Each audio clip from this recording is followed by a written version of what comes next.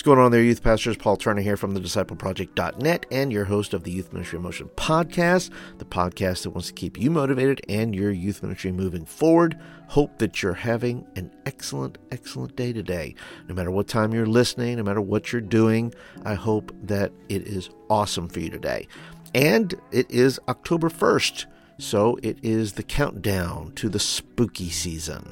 I learned today in a meeting that there are some people in our church who don't particularly appreciate Halloween, which just makes me want to wear pumpkin shirts all month, I guess. But that's just me being me, so don't worry about that, I guess. But I did do a video, called Does God Hate Halloween? If you're interested in that, I'll put a link down below, and it'll give you my full briefing on my thoughts on Halloween. You can check it out for yourself. But let's go ahead and check out the motion metrics and find out who is listening to this podcast across our great world. Top cities: Mount Juliet, San Antonio, and Charlotte. Welcome in, everybody. Thank you for listening. And countries: the U.S., Canada, and South Africa. So I want a big shout out to all of you folks. And thank you for doing youth ministry wherever you are in the world. Thank you for loving teenagers and caring about teenagers. This is also, by the way, Pastor Appreciation Month. So I want to tell you that I appreciate you. I appreciate every single one of you, whether you're full-time, part-time, bivocational, volunteer, whatever it is, you rock, my friend. So whether your church honors you or not, let me tell you something. I'm going to honor you and tell you that you are doing a fantastic job, okay? So I appreciate you very, very much, and the Lord appreciates you very, very much as well. If you're new to the podcast, by the way, thank you so much for being here. Appreciate you being a part today. Don't forget to go ahead and click that subscribe button if you're not subscribed yet. And if you're a longtime listener and if you've not left a review yet, well, please, wherever you're at, wherever you're listening to this, go ahead and leave a review. And that way, this podcast can be found by other youth workers learning to get better at what they do, just like you are. So thank you for doing that.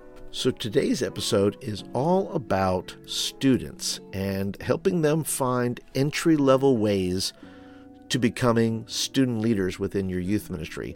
And I want to talk to you about 5 ways you can do that. Now, before we get into that, though, if you don't have your stuff planned yet for the month and you're looking for some lessons, I'll put some links down below. I have a series called Bringing Back the Dead, which is all about focusing on martyrs and All Saints Day and talking about those who have given their life for the faith, which is meant to not frighten kids, but meant to encourage them that there were people in this world that Revelations 12:11 describes them as, and they overcame him because of the blood of the Lamb and because of the word of their testimony, and they loved not their life even unto death.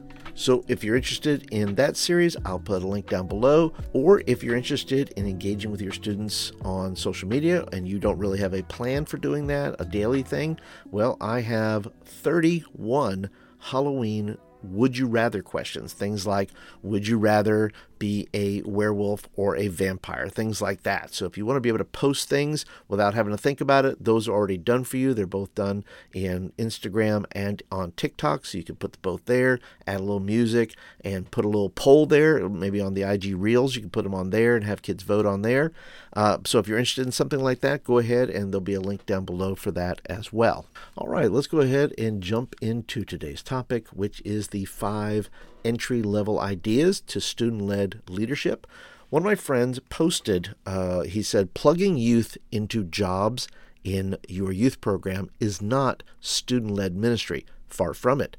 We're hearing from God, but falling short of understanding. Time to equip youth to lead ministries of their own, not ours. Well, let me first say that I think the quote is absolutely true. Plugging kids into your youth program or my youth program is not student-led ministry, but student-owned ministry. I think plugging in kids is an essential part of any ministry that wants to get to student-led ministry. We can't just release kids to go crazy with their ideas, especially kids who may not know Christ or students who have no experience with leadership. We must first show them pictures of leadership and then allow them to jump in where God has gifted them. You see, I learned a simple phrase a while back about how to get students involved in ministry. I do it, you watch. I do it, you help. You do it, I watch. You do it, I'll go do something else. And it's worked for me for over 30 years. And it's easy to read a statement like that, but I know you're wondering, well, Paul, how do I get there? Well, let me go ahead and give you the 5 entry-level ideas I have for getting students to own and lead within your ministry. The first one, constantly introduce the idea that teenagers can lead. Talk about it, post about it, do quotes about it. Try to make leadership about who you are instead of just something you do. Highlight teens on social media when they're leading. Show teenagers owning their role, their ideas, or their business. Your students have to believe it's possible for them. So take the time to coach them up, and at every opportunity that you have, tell them, I can see you doing this. Number 2, don't start a leadership program. Start with serving. Now, why do I say that? Because I think what happens is when we start a leadership program, we say, hey, we're going to do 6 weeks of leadership, or before you can even get up to do anything, you're going to have to take this class and you're going to have to do this thing. And over time, that fire and passion that students have diminishes if they don't get the opportunities to be able to do the things that they are actually signing up to do.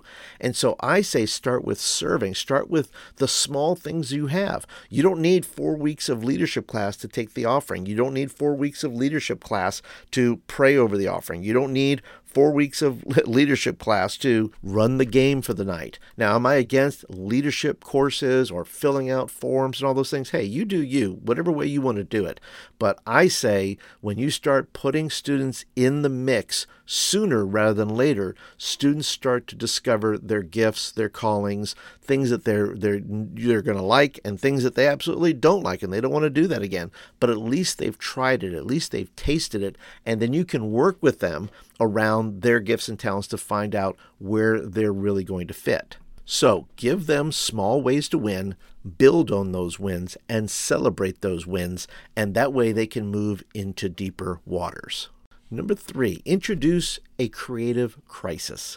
So let's say you go ahead and you get with your students and you say, hey, we're planning a youth takeover night, and you give students the opportunity to do a part of the service, whatever that may be, the game, introductions, the announcements, welcoming guests, whatever it is. And really, if you have a small youth group, you only need one other adult who can help facilitate this.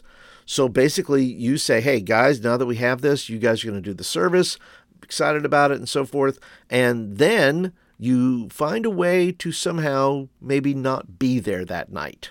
You have a crisis where you just cannot show up. And you basically have the other adult kind of film the night, watch how students step up or not with you absent, and then go back yourself and watch that video and then share with your students how proud you are of them.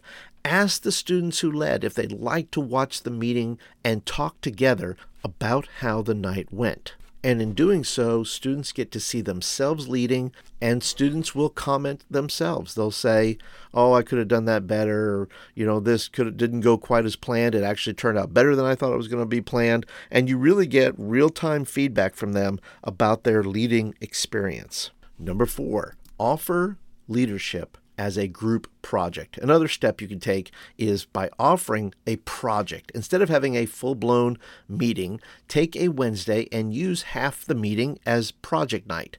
Give the students parameters and let them work on an outreach that's coming up, or the next youth service, or a service project, and do it along with another adult facilitator, or however many adults you may have, and work on that project together. That way you don't have to schedule another night. You don't have to schedule another meeting. You can just do it with those students within that meeting for the next upcoming project, whatever that may be. But in watching them work together on a project, you get to see them in the pre-leading phase, if you will, where you're watching how they organize, you're watching how they communicate together, you're watching how they effectively come to conclusions about the things that they want to do as part of that project. And in reality, you're actually watching for who your leaders are. That when they're working on something together, you're watching the leaders step up. You're watching the leaders organize. You're watching who other students are following. So if you don't know who your leaders are, maybe do a project and then you can watch who steps up. And number 5, mentoring towards the end goal. There's a quote by Steven Spielberg that says, "The delicate balance of mentoring someone is not creating them in your own image, but giving them the opportunity to create themselves." So the goal of becoming student-led is so that students can learn to rely on the Lord more than us as youth pastors. Students need to learn how to pray, how to seek the Lord for themselves, and lead with conviction rather than following a designed path. Giving students room to lead results in God ideas that we would never have thought of. And the Apostle Paul said, "Follow me as I follow Christ." So yes, your example matters. So study how Jesus empowered and released his disciples, and then do the same for your students. And that is it for this episode of the Youth Ministry in Motion podcast. Thank you so much for being here today. Thank you for giving me your time and your attention, allowing me to be a part of your day. Don't forget about all the links that are down in the show notes there. And do not forget that if nobody has told you lately that you're doing a great job, let me tell you, you're doing a great job and you're only going to get better. And I'll see you guys in the next episode.